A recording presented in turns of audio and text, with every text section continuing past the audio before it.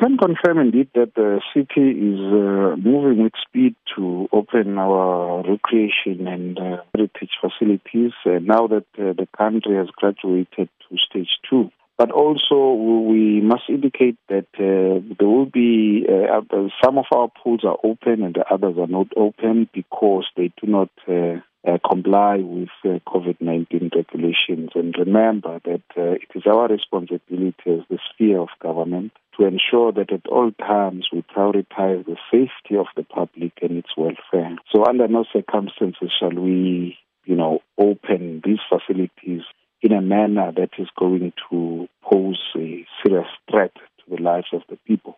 With the exception of the swimming at the beach, there was a major outcry from some members of the public. But now the problem is that for us to allow the public to swim, for example, we need to ensure that everything is in place, things like your lifeguards and so forth. So as a result, swimming will be open on the 1st of October, and the shark spot that is assisting us with regard to shark nets is busy putting those shark nets for the safety of the public.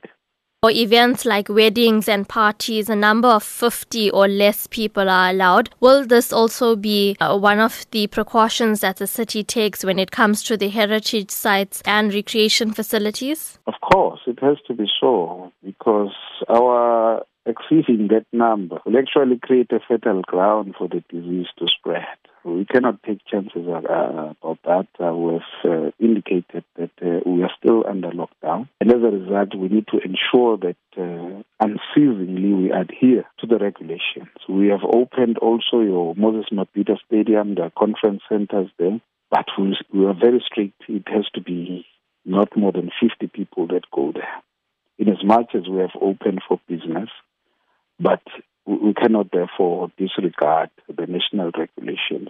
Is it hoped that by these heritage and recreation facilities being reopened, that the city's economy will be able to recover following the pandemic? We need to concede that the city has shed billions of rands as a result of this pandemic. It's going to be an uphill battle for us to resuscitate our economy. However, we are pulling all the stops to ensure that our economy is back on track. There are quite a number of people that have lost their jobs. We've got quite a number of hotels that have also reduced their staff. Others have closed down. We have got also restaurants that did not manage to open.